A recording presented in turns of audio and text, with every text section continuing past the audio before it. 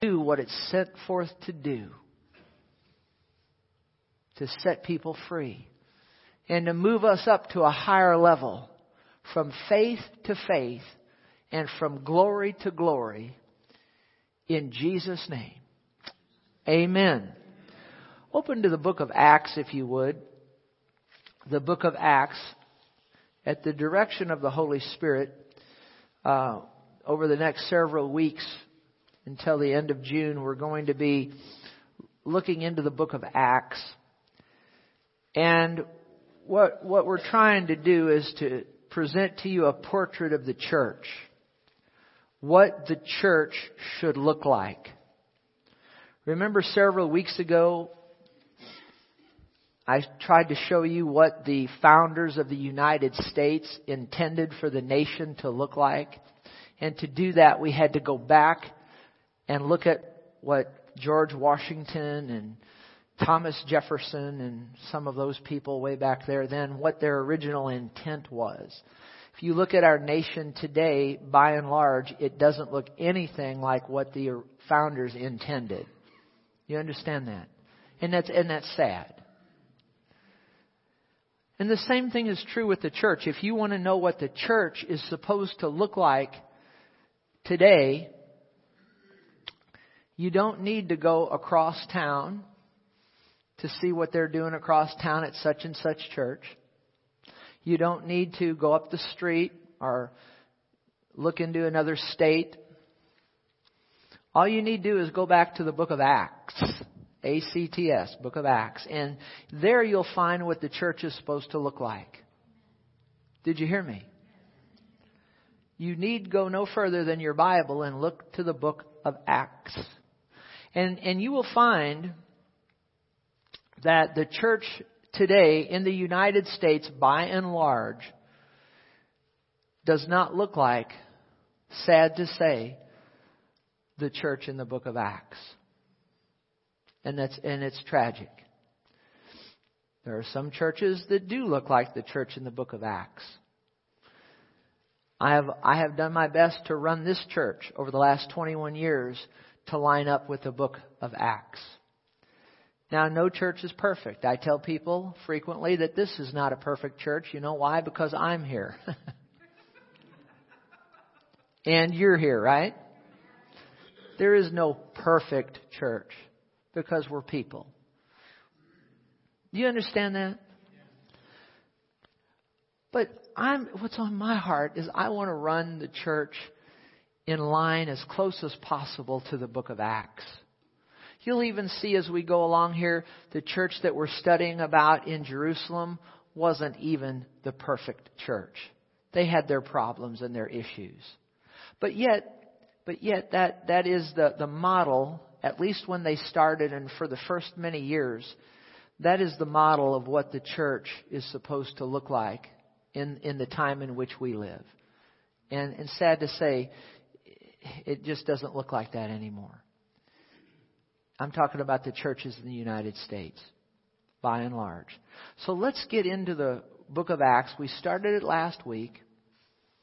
And let's see what the church is supposed to look like.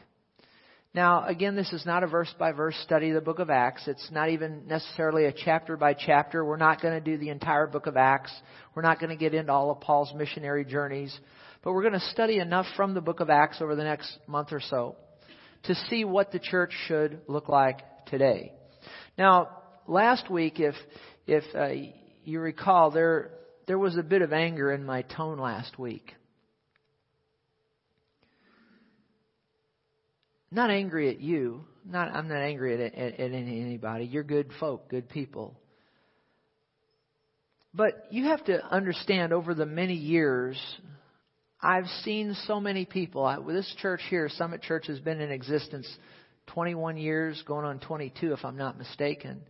But I've been around the ministry in the local church for over 30 years.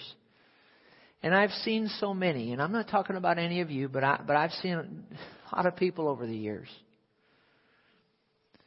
that have not shown proper respect toward the house of God.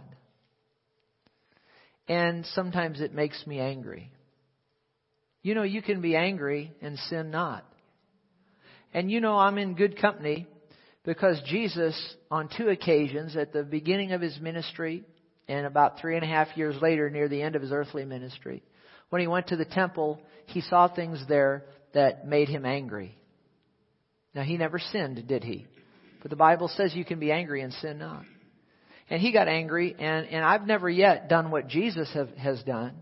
I've wanted to a couple of times, but I've never done it. He got a whip. I said, He got a whip. I said, He got a whip. I said, He got a whip. I said, Jesus, our Lord and Savior, got a whip. And turned over the table of the money changers and drove out the people that were disrespecting the house of God. And there's a scripture that says that zeal for my Father's house has consumed me. See, it upset Jesus when people didn't respect the house of God properly. And you know, I have that same zeal. I have a zeal for my Father's house. I'm talking about God the Father. And I want the house of God to be respected properly. And I do get angry sometimes. Not angry at any one person. I'm not even talking about you. You're good people. I'm talking about people I've dealt with over the last 30 some odd years. We'll say more about that as we go here today. Last week we talked about the outpouring of the Holy Spirit on the day of Pentecost and all that happened. And we noted to you and said that God wants all sinners to repent and come to the Lord Jesus and get born of the Spirit, get born again. And then God intends that every born-again believer goes on and gets baptized with the Holy Spirit and speaks with other tongues.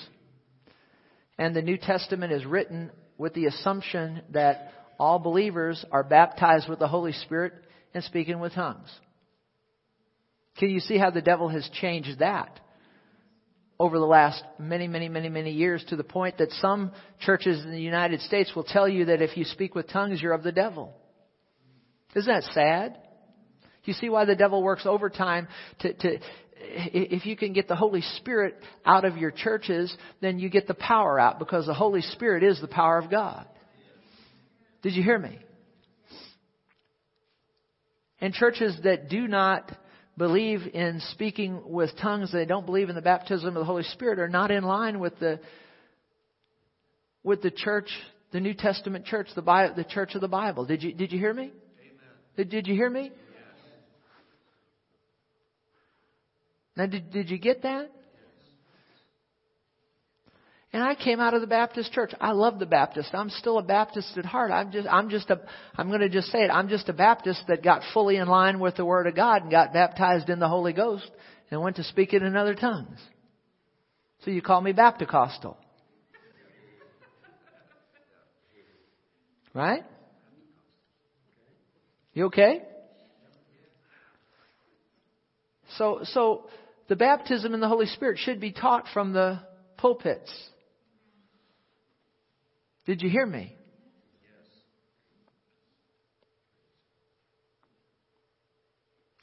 Now, they were filled with the Holy Spirit.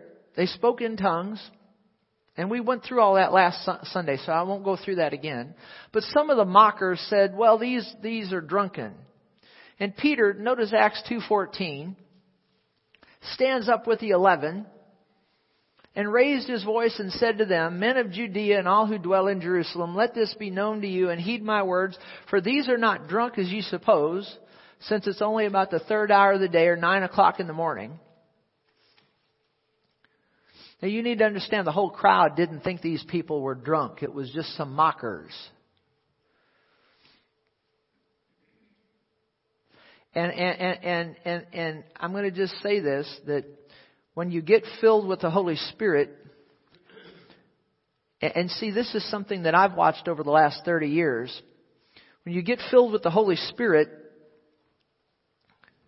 sometimes people think, well, you're going to act like you're drunk and you're crazy and all of that. Did you know drunkenness is condemned in the Scripture? And the Bible says that we're supposed to be sober-minded. And if we're really flowing with the Holy Spirit, people aren't going to think that we're crazy. People are going to say, truly, God is among these people. Did you hear what I just said? Amen. And somewhere or another it got off that when you get baptized with the Holy Spirit that you're weird and crazy and you're going to be, swinging from the chandeliers. I don't go along with that. I think that when you get baptized with the Holy Spirit, you're full of power. You become more sober-minded than ever, and people aren't going to go away from you thinking, well, they're nuts. People are going to go away from them after you just slap them upside the head and say, be healed in the name of Jesus, and they get healed, and well, God's truly among those people.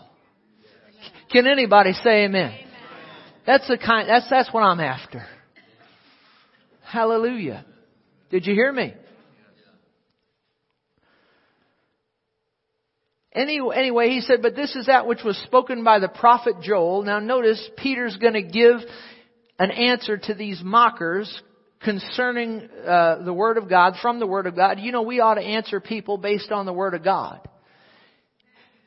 And he says in verse 17, and he begins to quote from Joel, the 2nd chapter, and he says, it'll come to pass in the last days, says God, I'll pour out my Spirit on all flesh. Your sons and daughters will prophesy. Your young men will see visions.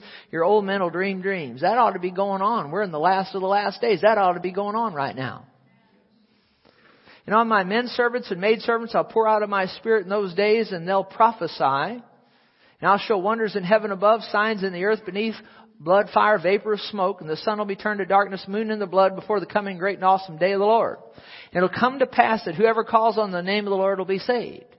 And so he answers with the Word of God. And then in verse 22, he begins his sermon. I wonder what sermons or messages or talks, whatever you want to call them, I wonder what they should be coming from the pulpits of America. What kind of messages should we be preaching? Well, we can go and we can look and see what message Peter preached right out of the blocks. What did he preach? He said, men of Israel, verse 22, hear these words, Jesus of Nazareth. How many of you know that Jesus should be preached from the pulpits of America? First and foremost, Jesus of Nazareth. And then he says, a man attested by God to you by miracles, wonders, and signs. Does it look to you like Peter is ashamed of miracles, wonders, and signs? No. He said, which God did through him in your midst, as you yourselves also know, him being delivered by the determined purpose and foreknowledge of God, you have taken by lawless hands, have crucified and put to death, whom God raised up. Is he preaching the death, burial, and resurrection of the Lord Jesus Christ? The death, burial, and resurrection of the Lord Jesus Christ should be prominent in our pulpits, you see. That's the gospel.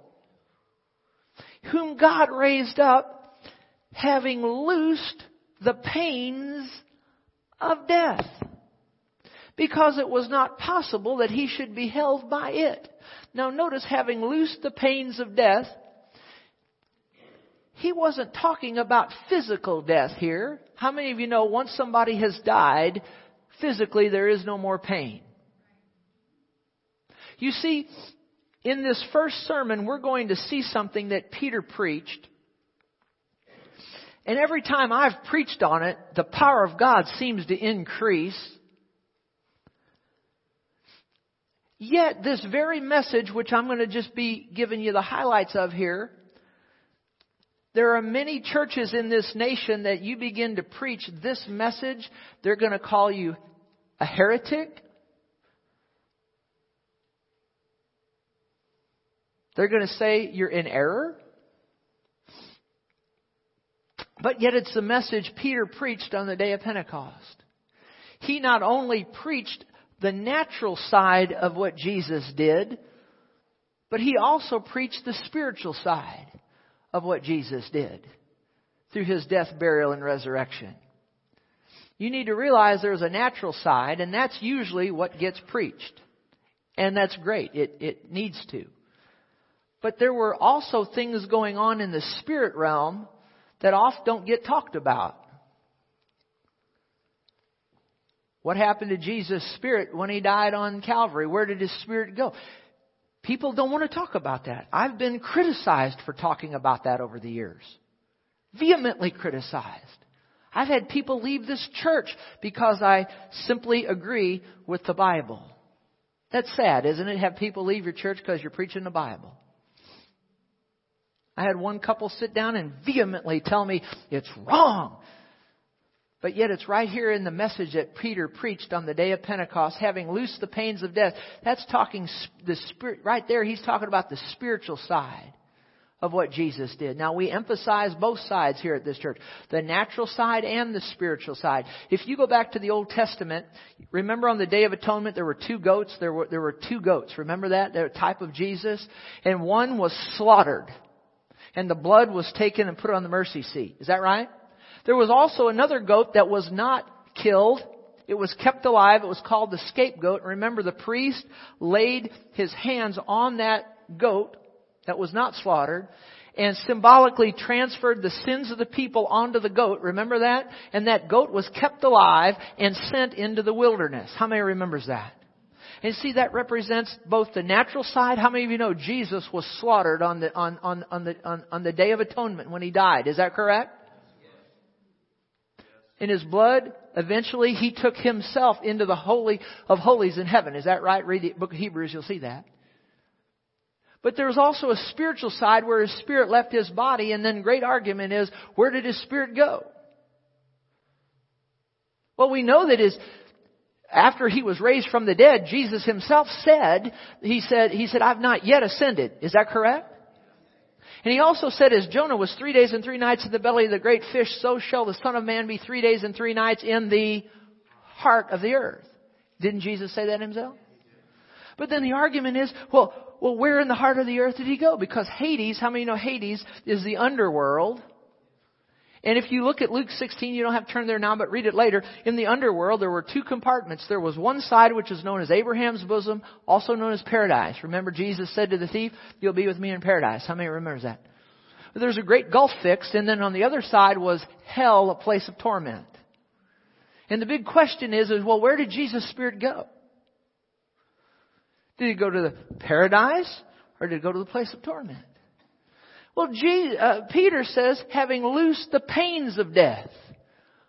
Now, I could stand here for 6 hours and give you one proof right after another showing you where Jesus' Spirit went. You say, well, why are you talking about that? Because Peter talked about it on the day of Pentecost. Right here, the pains of death. That doesn't sound like paradise to me. That doesn't sound like Abraham's bosom to me. Does it you? Having loosed but wait, there's more. But having loosed the pains of death, because it was not possible that He should be held by it. Let me just throw this in here now. I'll show you. Jesus, when He died on the cross, His Spirit left His body. His Spirit went into the place of torment. We'll see that. The reason that hell could not hold Jesus, the reason it was not possible that hell could hold Him, is because Jesus Himself never sinned. Can somebody say amen? And He was there, the just for the unjust, the righteous for the unrighteous, and a righteous man who never sinned, tempted in all points like as we are, yet He never sinned, went in there, the righteous went into that place of torment, and for 3 days and 3 nights, that righteous man suffered the punishment of the unrighteous, thus satisfying the claims of a holy God. And at the end of that 3 days and 3 nights, the Bible is very clear, when the claims of justice have totally been met from everything Jesus did on the cross to what He did in hell, then the Word of God came into that place and raised Jesus from the dead. Can you say amen? Jesus was not the first raised from physical death. Listen to me. Other people had been raised from physical death in the Old Testament and the New. Is that correct? But guess what? Every single one of them died again. Is that right? But Jesus, the Bible calls Him the firstborn among many brethren. He was the firstborn from spiritual death. Do you hear me? The firstborn from spiritual death. Then the Bible says He was raised from physical death, got the glorified body, never to die again. Glory to God. Isn't that wonderful? He got the keys of hell and of death and was raised from the dead. Hell couldn't hold Him because He never sinned. And notice in verse 25 here, Acts 2:25, for David. Now Peter begins to quote David from the Old Testament. And he says concerning him, and all Peter's doing now is quoting Psalm 16, but let's just read it here in Acts 2:25. Peter's quoting David, who said, I foresaw the Lord always before my face, for He's at my right hand, that I may not be shaken. Therefore my heart rejoiced, and my tongue was glad. Moreover, my flesh will rest in hope, for You will not leave my soul. Now, it's talking about Jesus here. You will not leave my soul in Hades. But you study that word out. And every time that word is used in the New Testament, it's used in connection with the place of torment. And not only that, if you want to really get a pinpoint on where Jesus' Spirit went, all you have to do is go over to Romans 10 and 7. You ought to turn over there sometime. I think they can throw it up on the screen. Romans 10 and 7. I'll give them a moment to do that. But Romans 10 and 7. Notice, if you would, talks about, actually, could we go up to verse 6 possibly? I just want... But the righteousness of faith speaks in this way. Do not say in your heart, who will ascend into heaven? That is to bring Christ down from above. Now, nobody'd argue with that Christ is heaven. But now verse 7. Or who will descend into the where? The abyss, that is to bring Christ up from the dead.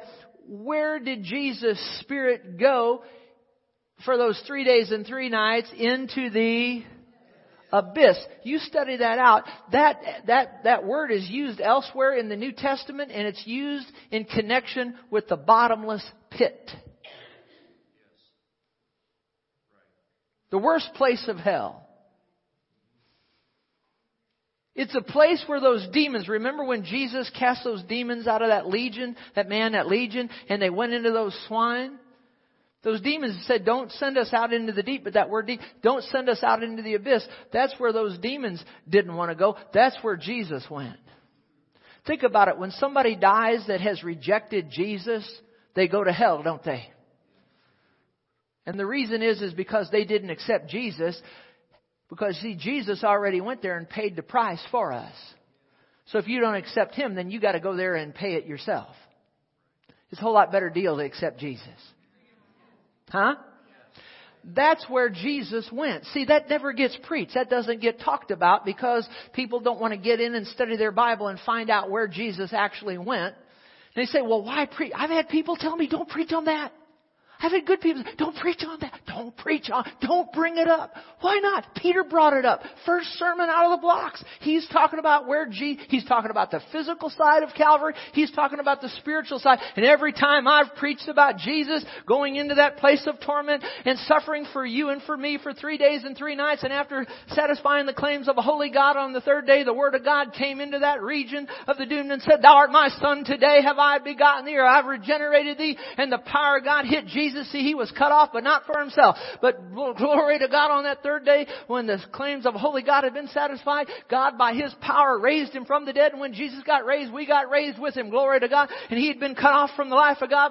But on the third day, He got hooked back up to the life of God. When He got hooked up, we got hooked back up with Him. And then He did something nobody ever did. He walked across that great gulf from one side to the other. Can you say amen? And in the mean, and doing that, He took the keys of hell and of death. Glory to God. He spoiled the devil. He triumphed over all the power of the enemy. Glory to God. And then He went over in the region of paradise. He told the thief he'd be with him in paradise. He went over into paradise. Glory to God. Read your Bible. You'll see they had a praise service over there. Glory to God. And then He was raised. See, then He got raised from physical death. He came up into that tomb because, see, the angel came down and rolled away the stone, and Jesus' Spirit came up into, glory to God, into His physical body, which was glorified. I believe it etched His image on that shroud of Turin. That's what I believe. But nonetheless, He came up into His body, glory to God, and He stood up and He walked out of that tomb. Can you say amen? Praise God forevermore. Scared those guards clean silly.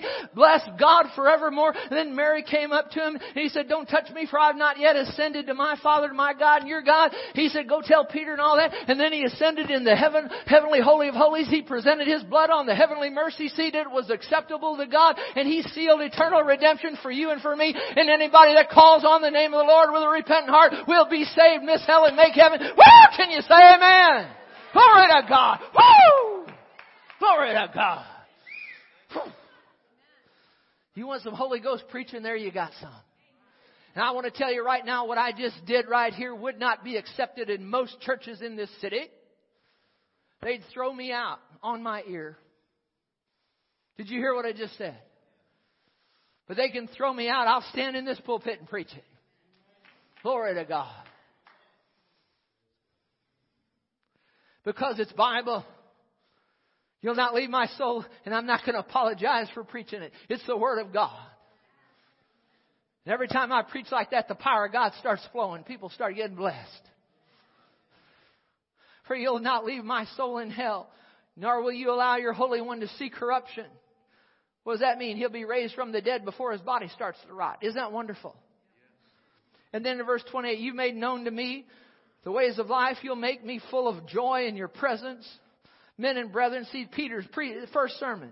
Let me speak freely to you that the patriarch David, that he is both dead and buried, and his tomb's with us to this day. Therefore, being a prophet, knowing that God had sworn with an oath to him that of the fruit of his body, according to the flesh, he would raise up the Christ to sit on his throne.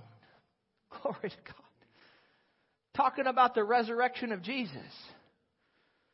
He, foreseeing this, spoke concerning the resurrection of the Christ, that his soul was not left where? In Hades or in hell, nor did his flesh see corruption. This Jesus God has raised up. Do you see he's just hammering this. The death, the burial, and the resurrection of the Lord Jesus Christ. The natural side and the physical side. That's the predominant message that should be coming from the pulpits. And that's certainly a message that ought to be going forth to sinners. You got to realize that the crowd that he had was predominantly sinners. You preach the death, burial, and the resurrection of Christ to sinners. Therefore, being exalted to the right hand of God, having received from the Father the promise of the Holy Spirit, he poured out this which you now see and hear. For David did not, now Peter's saying this to the crowd, David did not ascend into the heavens, but he says himself, see, David didn't, but Jesus did. See, David saw it. You know, real interesting little side note, I won't charge you any extra for this. But David, many thousands of years, I suppose, he got to see Jesus get raised from the dead in the Spirit. He got to see that as a prophet. And then David was actually there over in paradise, and he got to watch Jesus be raised from spiritual death, because you could see from one side to the other, couldn't you? Go read Luke 16. They could talk back and forth. Is that right? Send Lazarus that he may dip the tip of his finger in water and cool my tongue. Remember the rich man cried that out to Abraham? Is that right? And David got to see it twice. He got to see it in the Spirit, and then he was actually there when Jesus got raised up. You can read the book of Matthew sometime and see that when Jesus was raised from the dead, physically when he walked out of the tomb, there were other saints that got their glorified bodies. You can see that in the book of Matthew. Not all of them, but some of them got their glorified bodies. And then they did a parade into Jerusalem. Somebody asked me one time, Pastor Terry, what do you think that they told the people there? What do you think they talked about? Well, what do you think they talked about? These guys and gals just saw Jesus get raised from the dead and defeat the devil. My, you could talk about, that beats anything the Super Bowl has to offer. Can you say amen? Glory to God. I'm not against the Super Bowl. I just think we ought to put Jesus ahead of the Super Bowl.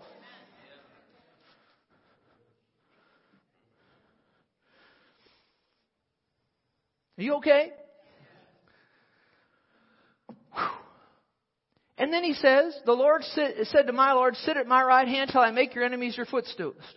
Verse 36, therefore let all the house of Israel know assuredly that God has made this Jesus whom you crucified, both Lord and Christ. And when they heard this, they were what? What were they? They were what? Listen to me now. They were what? They were cut to the heart. That's the kind of result we should get from our preaching. People should be cut to the heart.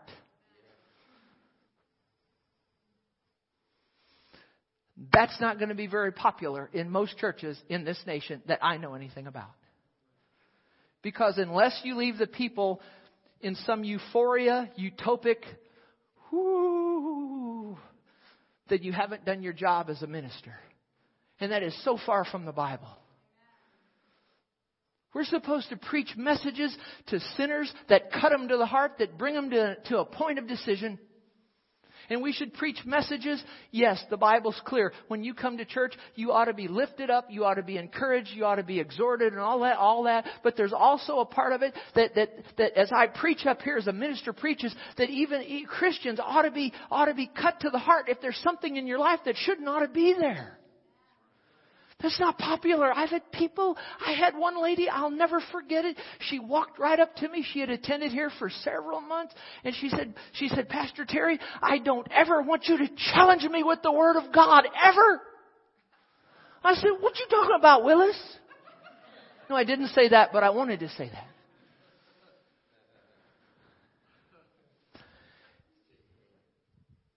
Don't you challenge me with the Word of God. And I said, well, ma'am, I preach messages that do challenge you, but I teach a lot of lifting you up and exhorting you. And she said, yes, you do. I have to be honest. You do preach a lot of messages that exhort me and encourage me, but you preach some that challenge me, and I don't ever want to be challenged. And she took her bucket and left. I mean, she, bucket, the sand pail, she took it and left. Sad, isn't it?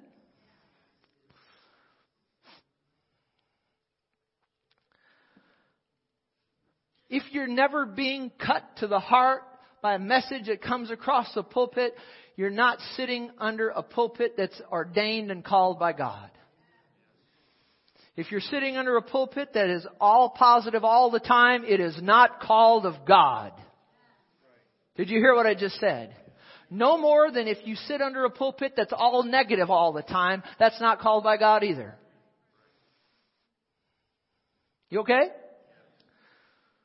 They were cut to the heart and said to Peter and the rest of the apostles, men and brethren, what shall we do? That blesses me. What shall we do? It means that they're receiving what's being said. We'll see as we go over the next couple of weeks that when a similar message was preached to different people, not everybody received this message. Did you know that the same sun that melts wax hardens clay? And when the gospel is preached, not everybody's going to receive, but we preach it like everybody will and just do the best we can to preach what God says.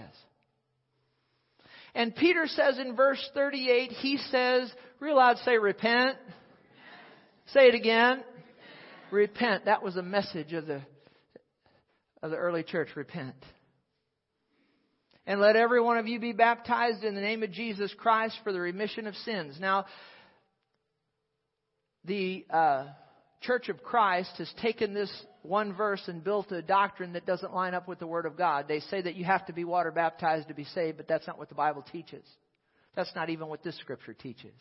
If you study it out, that word for in the Greek doesn't mean for, it means because of.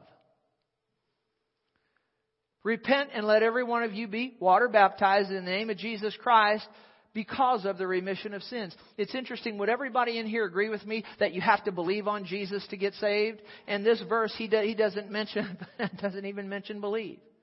And I'm not putting the Church of Christ down, but they drove me crazy with this when I was a young kid. They told me, the one guy told me, he said, I said, I believe on the Lord Jesus Christ. We're headed to get baptized. What if we get hit by a truck? He said, you'll fry in hell until you come up out of the water. That affects a young person. It's not in line with the Scripture. You get saved the moment you believe on the Lord Jesus Christ. And water baptism is something you do that is an outward sign of an inward happening. Repent and let every one of you be baptized in the name of Jesus Christ because you've been saved, then you go get baptized. And you'll receive the gift of the Holy Spirit. You know, I want to bring this out. This is so good. Diane actually, her and I were discussing this yesterday, and she brought this out. She said, you know, after Peter just told them that, hey, you crucified Jesus. And they did, didn't they? This crowd that he's talking to. Is that right? I mean, the religious leaders along with the Romans, and actually Pilate didn't want to crucify him. Is that right? It was a religious leadership. But it's interesting, Peter says to the crowd, "You've killed him."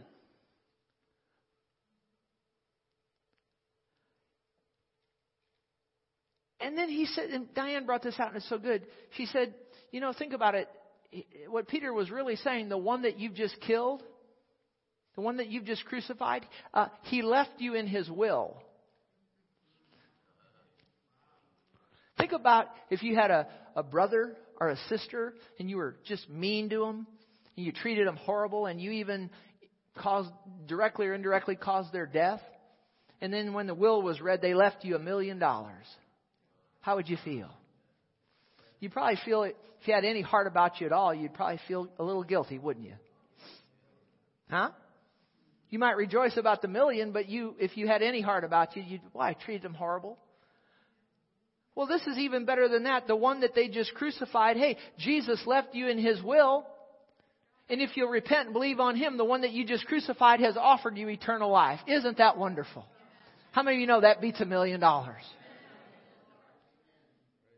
And then verse 39, "For the promise is to you and to your children and to all who are afar off, as many as the Lord our God will call." And with many other words, he testified and exhorted them. See, he exhorted them. It wasn't all a beat over the head. We're not here to beat people over the head. I'm not here to beat anybody over the head. I'm here to just challenge you to let's move up to a higher level. And then he said to them, he said, "Be saved from this perverse generation." See, he could preach and the Holy Spirit could convict, but ultimately they had to make the decision whether or not they were going to receive. And then those who gladly, received his word. See, they received his word. As many as received him, to them gave he power to become children of God, even to them that believe in his name, which were born not of blood, nor of the will of flesh, nor of the will of man. That's what John 1:12 and 13 says. They received the word. And they got born again, and then they were water baptized. And that day about 3,000 souls were added to them. That's a pretty good altar response, isn't it? 3,000. That's a mega church right there, isn't it? Now I do have to say this, they were the only church in town, by the way. So when you have a church, and you're only church in town, if you're the only restaurant in town, you're probably going to have good business unless you're just serving totally bad food. Is that right?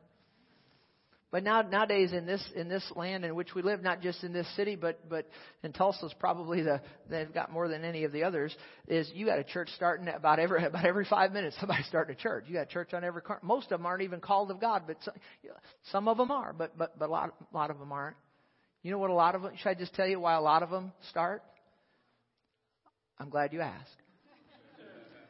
It's because a lot of those not all of them, but a lot of those people that are called that start churches, the reason they do it is because they couldn't have their way.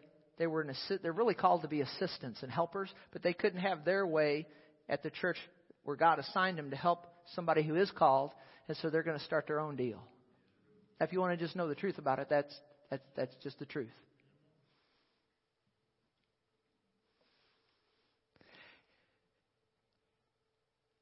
Now, as I begin to close this, look at verse 42. After these people got saved, and thank God they did,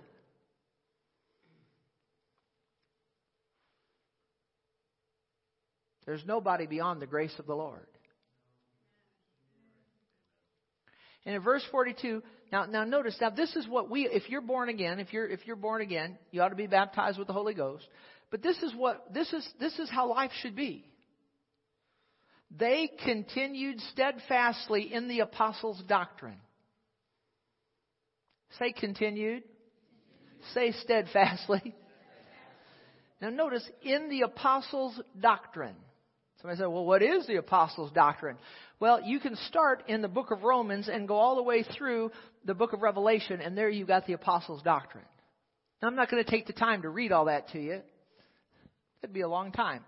How many wants me to read Romans to Revelation right now? I mean, we'd be here about 6 o'clock tonight and maybe be through Romans.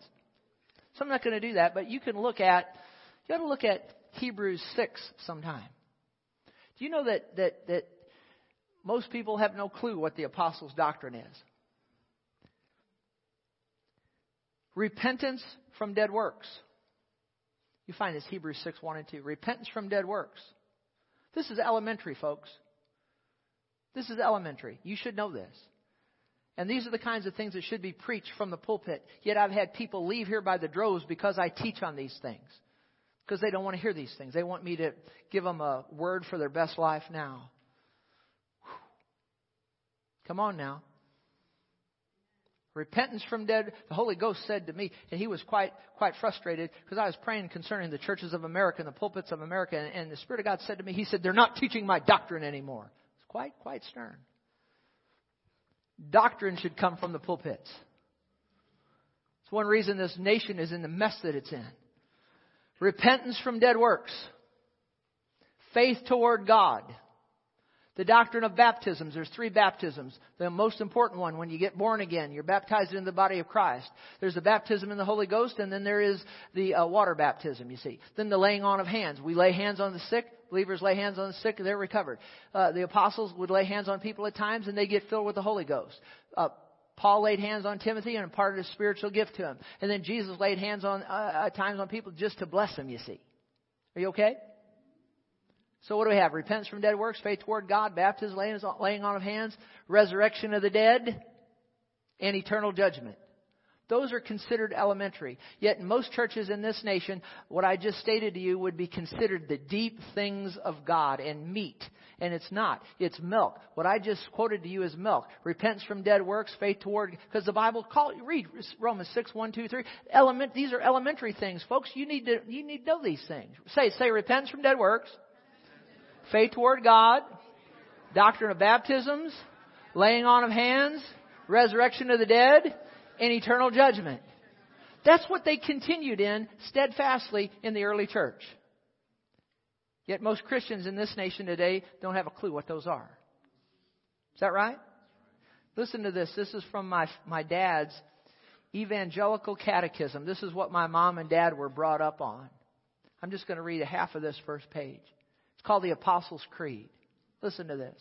I believe in God the Father, Almighty, maker of heaven and earth. How many of you are good so far? And in Jesus Christ, His only begotten Son, our Lord, who was conceived by the Holy Spirit, born of the Virgin Mary, suffered under Pontius Pilate, was crucified, dead and buried, descended into hell. The third day He rose again from the dead. He ascended into heaven and sits at the right hand of God the Father Almighty. From thence He shall come to judge the living and the dead. How many of you are good for that? This is what needs to be taught in the public schools of the United States of America. And it once was. I believe in the Holy Spirit, the one holy universal Christian church.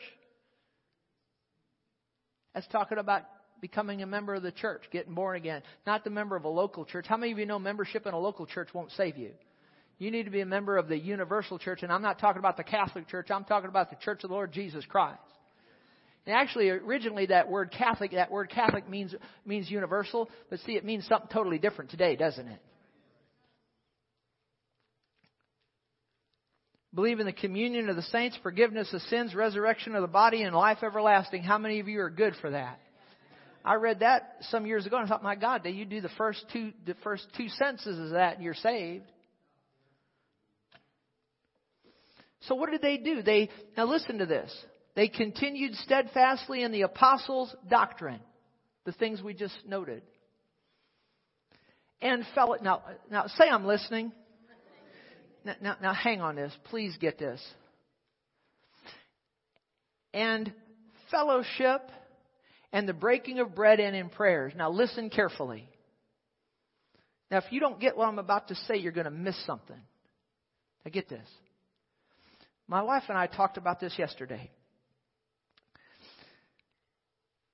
If I said to you, let's have a church fellowship, most people would immediately think, well, We're going to have some food. And we're going to have some nice stuff to drink, iced tea, soda, lemonade, whatever. And we're going to just kind of hang out and talk about, how it's going at work, or, how this is going in your life, or talk about the latest movie, or talk about The Voice. Now, isn't that correct? And that is so out of line with the Word of God. It's 180 degrees out of line with the Word of God. There is nothing wrong with getting together and having food.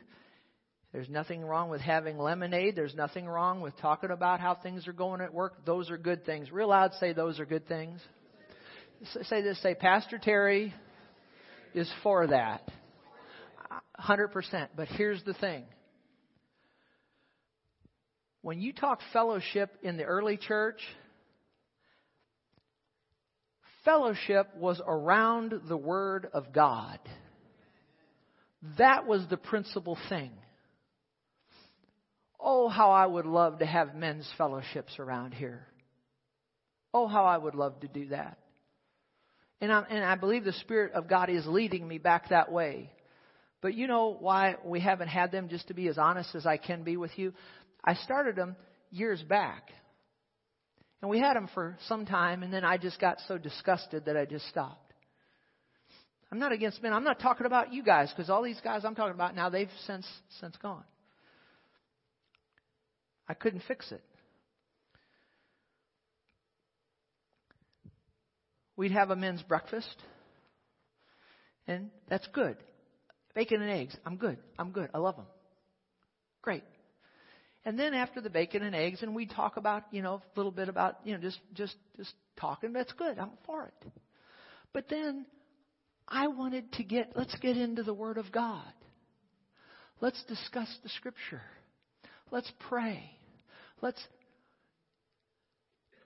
And I could not get the guys to show up for that. And I had them come to me, more than one, several. And the one guy told me, Pastor Terry, look, these men's breakfasts, why don't we do this? Said, let's get together. Let's have the food and all of that. And then let's have I'll pick on fantasy football. Let's have our fantasy football. Now, how many of you know I'm not against that? Now, I'm against gambling if that's included, but a lot of times they do fantasy football and they give their money to a good charity. I'm not against that.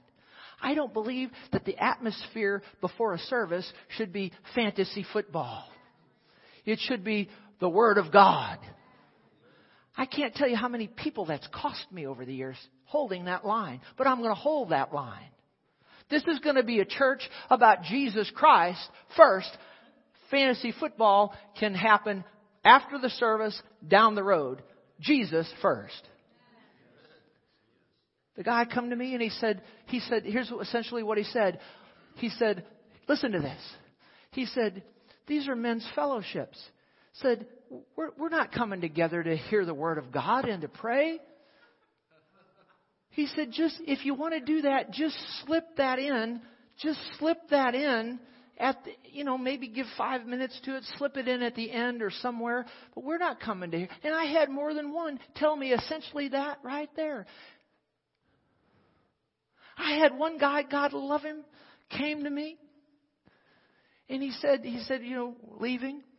I said, okay. And essentially what he said, this is what he said. Maybe if you'd have been more involved with the fantasy football, maybe we'd be staying.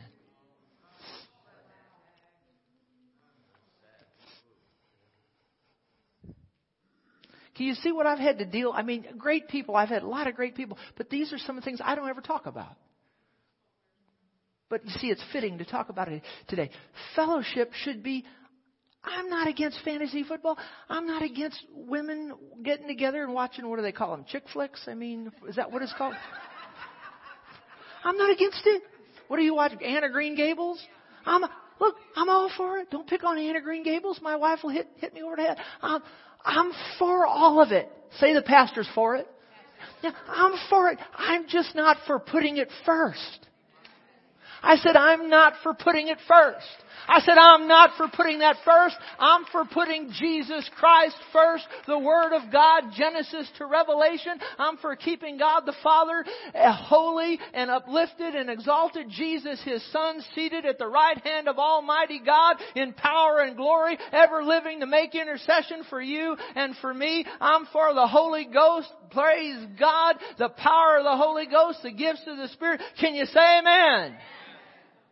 I asked that man, and I just couldn't resist. I said, tell me how many you're leaving because of fantasy football, essentially. Okay. I said, how many miracles or healing testimonies does that other church have? And I'm not here to compete with churches, but he said, I don't know that they've had any. But they got I hate to say it, but they got a heck of a fantasy football and social club. And I've had several such similar kinds of things over the years. So I don't get up to talk about it. Fellowship in the early church was to be around the Word of God. That's what fellowship is. See, I know I need to wind this up, but listen to me. You see, words change, meanings change. Is that correct? If you use the word gay, back in the 20s or 30s, it meant one thing. It meant happy. You use it today, it's equated with homosexuality, which is sinful. Correct? Fellowship. In the early church, we're going to get together in fellowship. What was the predominant thing? It was we're going to get together and we're going to discuss the apostles' doctrine. Do you see how things have changed? Now, is Pastor Terry against lemonade? Am I against donuts? No. Those should be secondary to the Word of God. That's what fellowship meant in the early church. Breaking of bread. When you start talking of breaking of bread, right there everybody's thinking about St. Louis Bread Company. I'm looking at verse 42. What did they do in the early church? They continued steadfastly in the apostles' doctrine, in fellowship. Do you know what fellowship now means? And the breaking of bread. Now, you see, if you said that today, most church people, they think we're going to go to the bread company. I'm serious. You know what the breaking of bread was there? It's what we're going to do here in just a few moments. It was the receiving of Holy Communion. That's what that was. Now, am I against the bread company? No. I'm all for it. I mean, it's all good. But you see, what I'm trying to say to you, things have to have a priority. God must be first. The Word of God must be first. We must come to church on Sunday morning to put God first and to discuss the Word of God and to worship God. And that's what we put first. And you know, by the way, I'll just throw this in for good measure. A lot of times when those people leave, and you know what happens when they hit a catastrophe in their life or a sickness or a disease that's looking to take them out? Guess who gets the phone call? Guess who gets the phone call? See, they don't want fantasy football in that hour. They want somebody that has put the Word of God first and somebody that's put prayer first and somebody that can tap into the healing power of God. Now, you see, you just have to ask yourself, is this cutting you to the heart? I hope that it is. Well, you've got to ask yourself, what kind of church do you want? Do you want to be entertained or do you want something like what you've seen here today? You've got to decide what you want. Breaking of bread has to do with communion and in prayers. Why is it? My wife and I, we think about this sometimes. And I realize sometimes folks have to go to work and a lot of things. I'm not putting anybody down, but this one might cut you to the heart. But why is it that should I go ahead and say it? Okay. Why is it that when we're going to have prayer like once a quarter on a Sunday morning, or then like once in a while, once a month we have goodies out there? Why is it that and you need to ask yourself this question. I'm not here to put you down, but you need to look at yourself and ask yourself this question. Because I'm just trying to bring us all up to where we need to be. Why is it that when we have prayer once a quarter on a Sunday, You'll have almost nobody stay for it. But when we serve goodies out there on a Sunday morning, you get a large number of people stay for that. Why is that? Is it because people are afraid to pray because they don't know how to pray? We never make anybody pray. I'm never going to call on you and ask you to pray because I don't want to put you on the spot. But just being here in agreement, one can put 1,000 to flight, two can put 10,000 to flight. Is it because you like natural things more than spiritual things?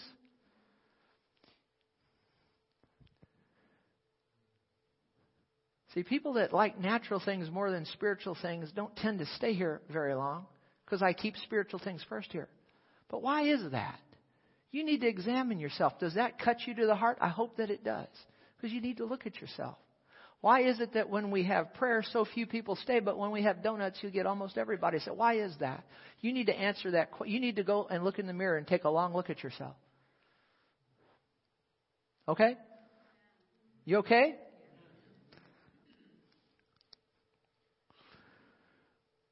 Do you want to be like the early church or not? What did they do? They continued steadfastly in the apostles' doctrine and fellowship around the Word of God, in the receiving of in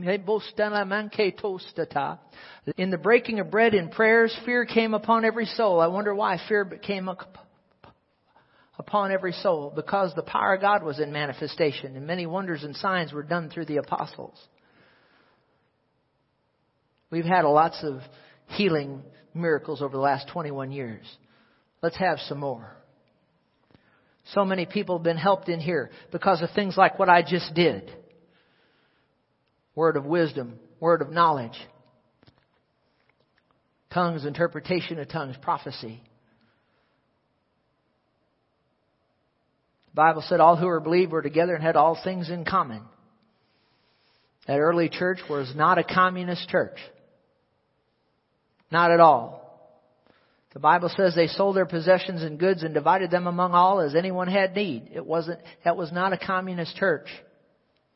See, communism is mandatory. It takes things from you. See, I'm reading from Acts 2, 44 and 45. Communism takes things from you. There in the early church, it was free will. They didn't have to sell their land or their assets. They didn't have to. It was free will. See, communism says, what's yours is mine, I'll take it. But fellowship says, what's mine is yours, I'll share it. Did you ever think when Peter said, silver and gold have I none?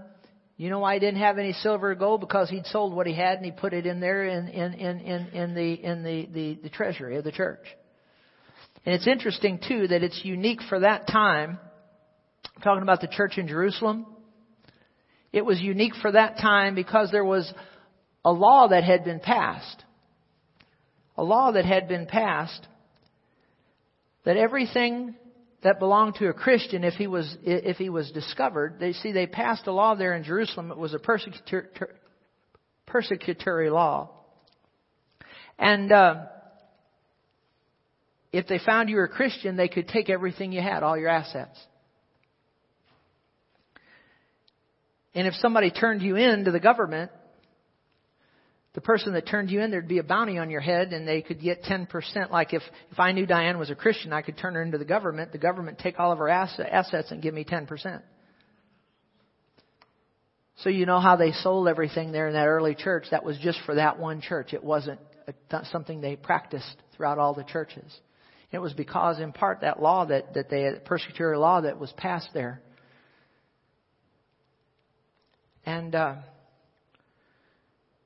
somehow or another it alleviated that. But nobody had to sell their land. Nobody had to give, did they? You can read Acts the 5th chapter and see that. So they weren't a communist church. Say amen. I got off in the spirit there and I need to come back and finish this. They sold their possessions and good, divided them among all as anyone had need, verse 45. And then verse 46, two more verses and we'll close. So continuing daily with one accord in the temple. How often did they continue? Daily. You think going to church one time a week is a stretch. I used to think going 3 times a week was a stretch. They went daily. They had prayer services. And breaking bread from house to house. What does that have to do with? That's receiving communion.